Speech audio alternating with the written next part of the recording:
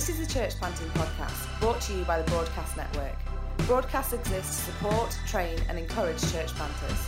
For more information about who we are or about the training that we offer, please visit our website at www.thebroadcastnetwork.org.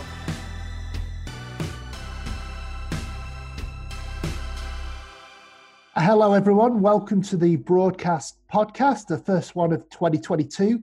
Happy New Year to everyone. I'm Tom, the Director of Broadcast, and I've got with me Tim Simmons again. And today we're going to have a conversation about anointing with oil, which is honestly something I hadn't spent a great deal of time thinking about until a few weeks ago when, Tim, you started a conversation at an elders meeting at Christ Church Manchester on the topic. So I thought it'd be good to just talk to you a bit more about it now, put some thoughts out there.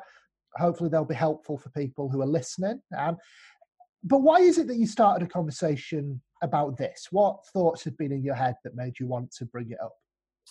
Yeah, hi Tom. I think in my praying about the church, about our leaders, it just came into my head and my heart. I can't think of a better way of describing it. And I think when I thought about anointing with oil, I thought, we never talk about this, but actually it's quite for our kind of world background of churches, mine at least, you're a bit more Anglican than me, Tom. We are very laid back about this sort of thing. So we tend to kind of look at anointing with oil and think, oh, it just means we should pray for the sick. And we kind of depower it, take all of the I don't know what the word is, the ceremony out of it, or the function away from it. And just as I was thinking about it and praying about it, I just felt that actually there is some confidence had if you just go there. What James says to the churches, he's kind of wanting people to be confident, to ask for prayer and to go and pray. And the anointing with oil is something almost, it's not quite a sacrament, is it? But it has that kind of vibe to it. And as I was thinking about it, thinking, actually, we are super laid back, probably to a fault. And I wonder if helping our senior leaders, so we would call them our elders, but for me, it would be a broader thing, our kind of senior leaders, to help them think, actually, I can go to someone and I have some authority from God. Now, I don't think James limits healing just to elders of the church, because he goes on and talks about the righteous man's prayer and all of that. So I don't think it's a limiting thing, but I wanted them to feel like they had some confidence. So I did a little bit of reading. I talked to a friend of mine, a guy called Andrew Wilson, probably most people know, and he sent me some notes from a talk that he did, and the actual talk itself, which I pinched one or two things from. But really, when I looked at anointing with oil, I saw Jesus sends out the 12, told them to anoint with oil, and they went and anointed with oil, and the sick were healed. So it seems like there's quite a missionary element to it.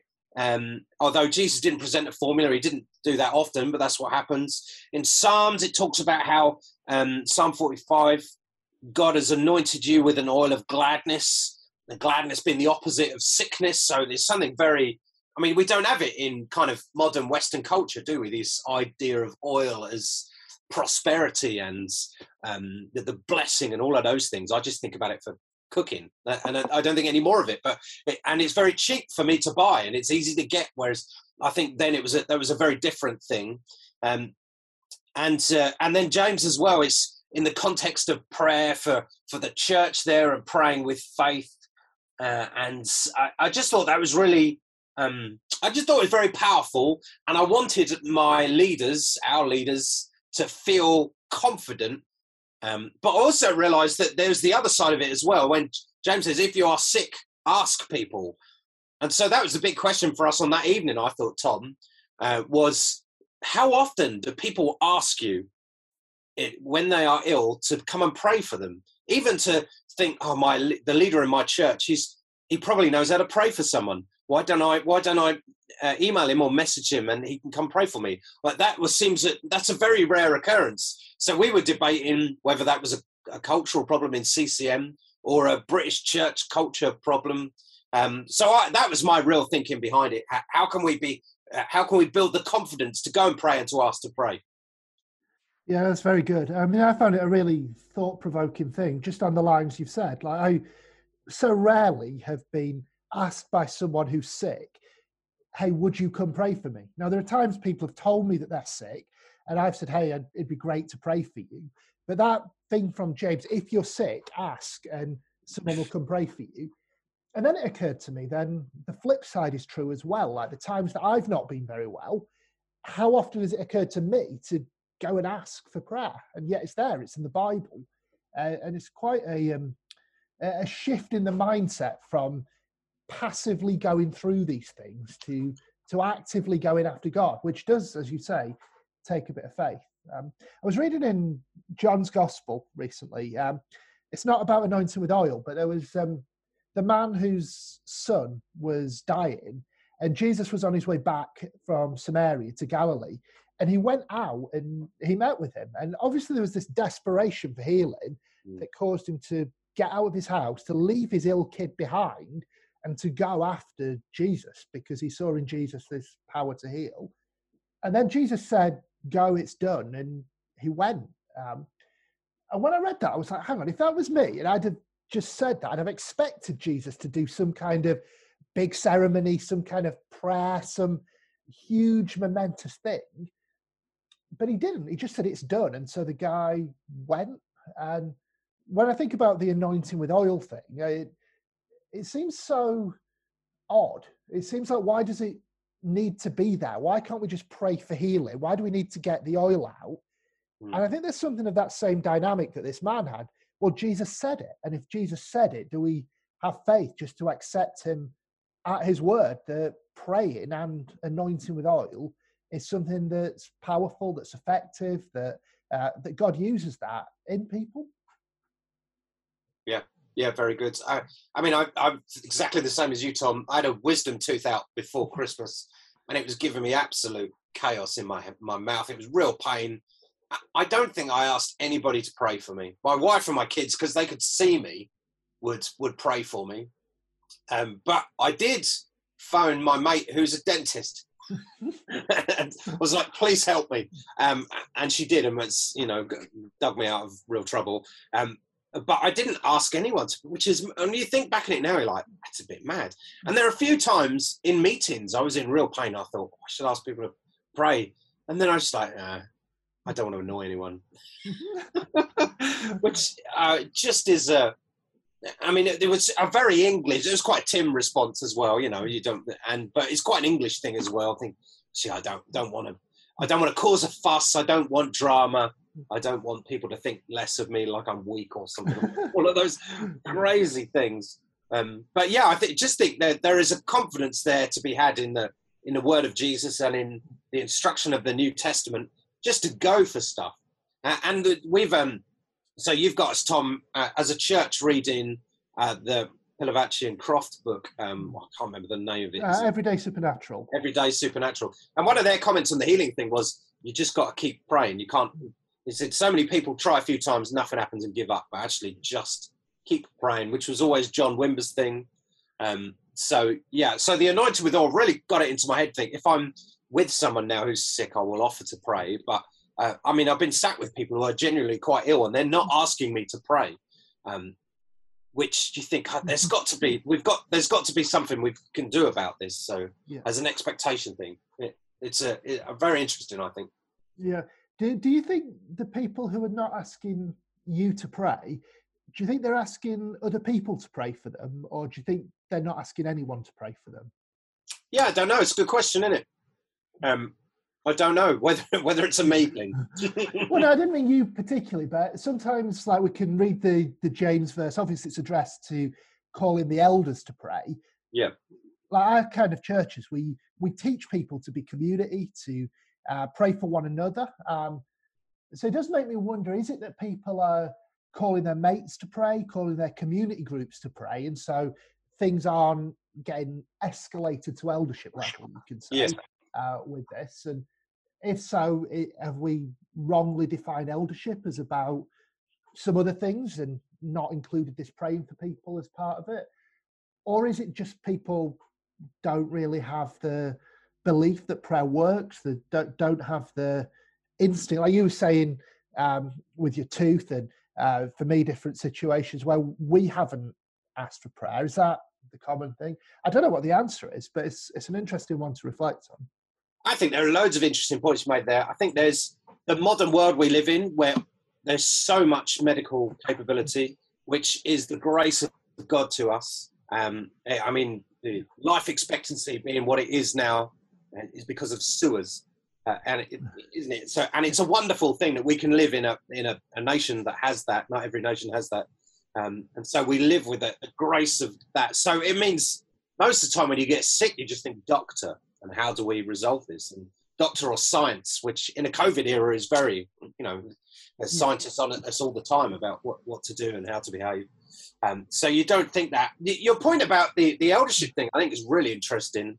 Whether we've made eldership and leadership far too functional and making things happen and success orientated or vision orientated or whatever it might be, and really lose that what James was most likely talking about here. So the James being written to Christians in exile who'd fled difficulty, most likely just doing their best to build life and build church on the run, or in brand new places that they were settling in. They weren't thinking in the same leadership, success, very settled life terms that perhaps me and you think of church life. And so there is that. So leadership feels like it works much more as a member of the community and leading that community from the middle, moving it, and much more involved in people's lives, perhaps. So it is definitely one to ponder, for sure. Yeah, I mean, I wonder how many people, when they're looking to identify leaders, they've got their questions that they ask. How many have on that list? Who are the people who get asked to pray for others most often? Like, who do people instinctively think, I need someone to pray for me, I'm going to ask that person? And is that a sign we're missing, that person is a leader in this Christian community? Maybe that's something to look out for a bit more. Yeah. I mean, you and Andy Brownlee, when you talk about preachers, as you train preachers, you talk about being faithful, so diligent with how you prep and use of the passage, all that sort of thing. And then people who are full of faith, so faithful in a different way, where when they get up to preach, there is a chance they'll pray for people, or they'll move in the prophetic, or it just has that inspirational elements to the preach. And you wonder if that is a similar thing with kind of eldership and leadership. Perhaps we look to the diligent before we look to those who are full of faith, and perhaps they bring a little bit more, I can't think of a polite word, a bit more chaos in their character, shall we say, but have more faith in it, actually, a bit more go-getter, but a bit more entrepreneurial even, I don't know. Yeah, no, that's good.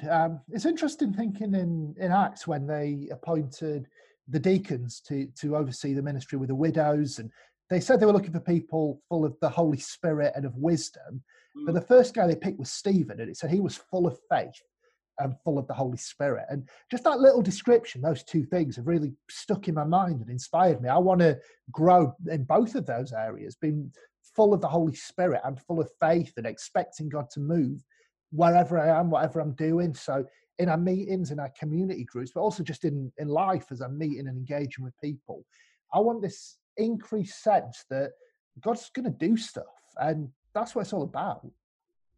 Yeah, and for me, the anointing with oil thing was the provocation to that question of confidence and faithfulness.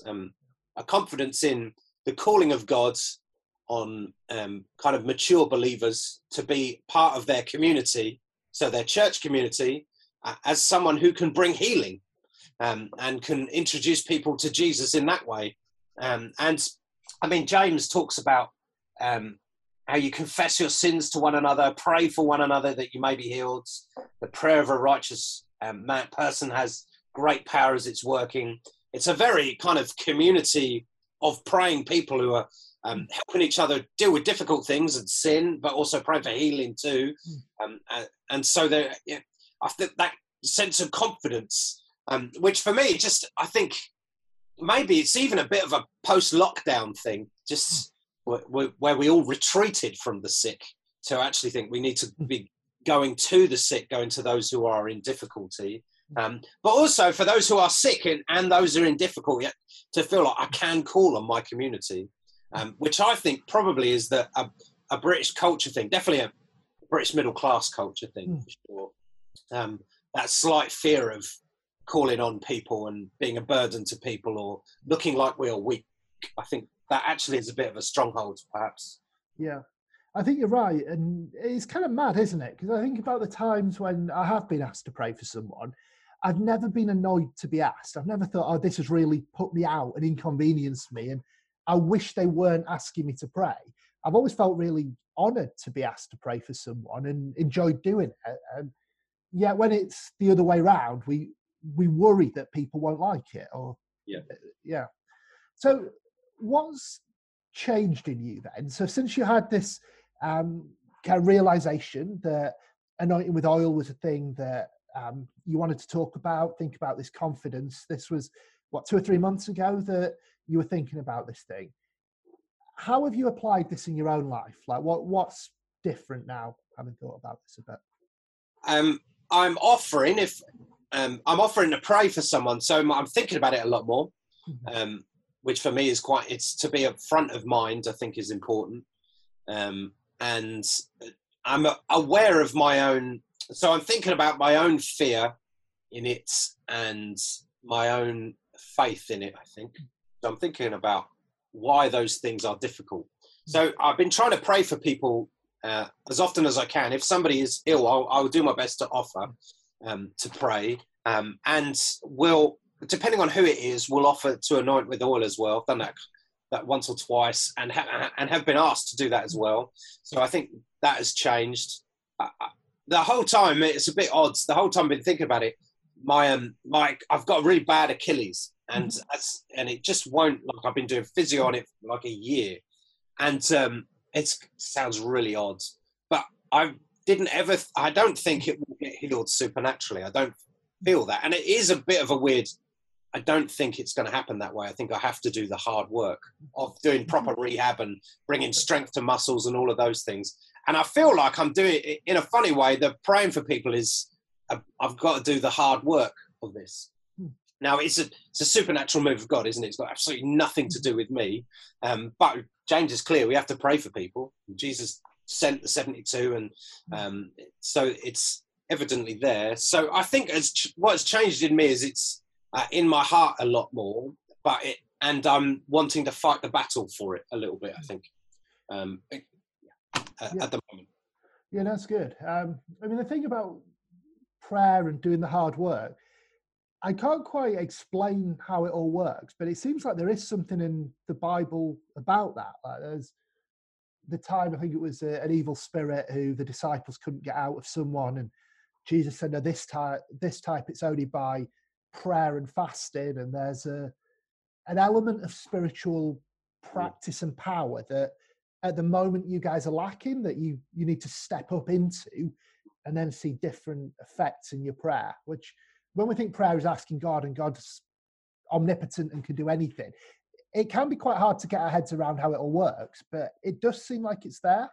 And like when you read the second half of Daniel and gets into some bonkers stuff, but it's like a prayer was answered like months after it was prayed because they were busy fighting some battle in the heavens against evil forces, and that delayed the answer to prayer. And well, how does that work? That seems, again, it's not easy to pin down in a nice, rational, logical way, but there does seem to be something in prayer is war. There's spiritual battles. There's powers that we don't understand, that I think we're just dipping our toe into the water of experiencing some of this stuff. And so I think you're right. There is a work to be done and a fight to be had in this. I don't know if any of that makes sense or if it's just... I mean, the obvious point is it seems that people who pray more see more stuff happen. That's the maths of it in a funny way. I mean, Jackie Pullinger, again, in that the Pilavachi book we were talking about, they quote her saying she prayed in tongues for 15 minutes every day. She did it for a few months, and then stuff started to happen. And she almost says, I did it by my watch, 15 minutes, and you just got to pray in tongues. And so there is a diligence to it, which again it's the mystery of an all-powerful God who can see and do anything, and is inside and outside of time, and yet calls us to a diligence in prayer. I think it's to be taken seriously, isn't it? Yeah, absolutely. So where do we go from here? Like, you talked about your own awareness of it and engagement with it more. Do you think together as a church or individually, or for those listening, do you think there's more we can do around this? Are there things you'd like to see us step into that we haven't yet? There's so many things we need to step into that we haven't yet. I think if you're listening and you're a pastor of a church, then, or in leadership in a church, just thinking about your own confidence to pray, and even asking the question, do people ask me to pray for them in anything? There is a very generic kind of social media, or if someone's a bit sick, send them a text saying, thinking of praying for you, that sort of thing. But the kind of that above that level, and you get those texts, I don't know if you do, I go, yeah, Lord God, make them better, amen. And just so I can say, yeah, I prayed for you, which is terrible. Maybe it's not terrible. I think God listens to that prayer as much as anyone else's. But to actually process, well, what do I want in my church? And I think James is showing us a church culture in a way, isn't it? Which we talk about often in CCM, the cultures that we want. And in this one, it's a very lovely community. It sounds like, we're willing to say what's gone wrong in our lives and confessing our sins, and also to pray for each other that they be healed. And doesn't sound like anybody's getting told off there. And it sounds like they're looking out for each other, and it sounds like they're all under a great deal of pressure as well. So thinking about that kind of what culture we have, I think is important for us. I mean, we're going to do a whole set of preaching series around kind of gifts of the Spirit. And so I expect this one will come out again and again. But personally, I will keep offering, and my hope is that word kind of gets out. I don't really want to trumpet, I'm now the leader who will anoint you with oil, because I just think that's really odd. But for people who are sick, I'll say, look, do you want me to come around and anoint you with oil? This is what it says in the Bible. What do you think? And we'll go that route. I think if I keep waiting, I will forever wait. But I wonder if kind of putting yourself in there actually changes the culture a little bit. Yeah. What do you think, Tom? I think it's very good. I was just thinking about your thing, like, I'm now the leader who will anoint you with oil, could be your new LinkedIn header. I think you're right, though. I think it's certainly made me think, as you've brought this up, and you're right that it's about more than the oil. So it's not less than the oil. Like, the oil is important, but you're right. It's confidence, it's faith, it's going after stuff. So I think what I realised I'd been doing over the last few months is I think I've been growing in publicly doing things related to the Spirit. So whether that's going for healing from the front of a meeting, whether it's sharing a prophetic word or things like that. Recently, I've been doing more of that than I used to do, which I think is great. It's a growth thing. It's kind of born out of my own walk with God. But I realized when you brought up this stuff about anointing with oil, that's been mainly expressed in the public and not so much in the one-to-one and the private, and just having conversations with people, and those healing prayers and the faith to go for that. So for me, there's a big transformation there. I think the listeners, like, depending on what situation they're in, it might be either or both of those things. It might be taking that step and going for stuff more in their preaching, going for stuff more as they're leading worship, or in a meeting, bringing a contribution along these lines.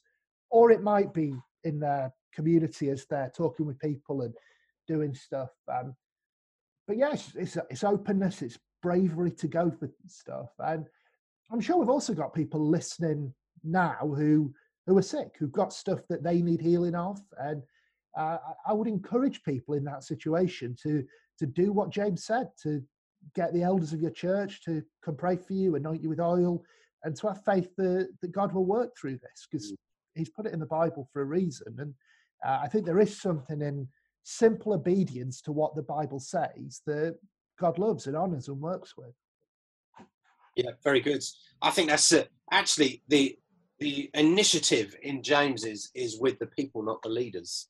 And a lot of what we see in healing ministry is people on a stage who have all of the initiative. That is, a lot of the time, that is our model, which is no critique of anointed people on stages praying for the sick at all.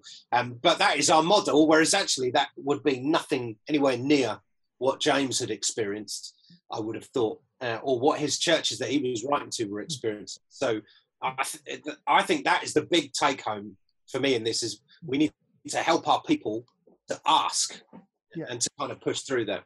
Yeah, very good. Yeah, I think just another thought that comes to mind when you mention that is a lot of the stuff on the stage is in the kind of meetings that are so big that the person at the front won't know the circumstances of the people that they're speaking to. So often it comes through prophetically. They'll have a prophetic word of, what God might want to heal in someone, and they'll see if somebody responds to that. Whereas you'd imagine in James's setting, this is a small community. It's a community that would know each other. If he was to say, hey, I've got this word from God that someone's struggling with a pain in their left leg, then one of the people in the congregation would be like, but James, you know me, I've been struggling, why don't you just come and pray for me? Yeah. And I wonder if, not at all to take away from the prophetic side, because God does speak in that way, but I wonder if there's just something really down to earth about, we know people, we know what their pains are, we know what their sicknesses are, and so we can walk with them in an unspectacular way that prays for this, as well as the waiting for the right thing to be prophesied. I don't know if that makes sense. But no, it does. No, absolutely does. And you're right. A word of knowledge is wonderful. Actually builds faith. It's a very helpful thing. But knowing you're sick and just feeling like I'm in a church where I can ask for people to pray for me, and they will, and they'll pause their life to do that, I think that is as important. And perhaps, we miss a little bit. Yeah. Great. Well, let's wrap up the conversation there. If you're listening to this and you step out and pray for healing and anoint people with oil, do reach out to us and let us know how it goes. It'd be great to hear the stories of what God does through it. You can get hold of us on Twitter @BroadcastCP, but we'll be back next week with more content as well. So, until then, see you next time.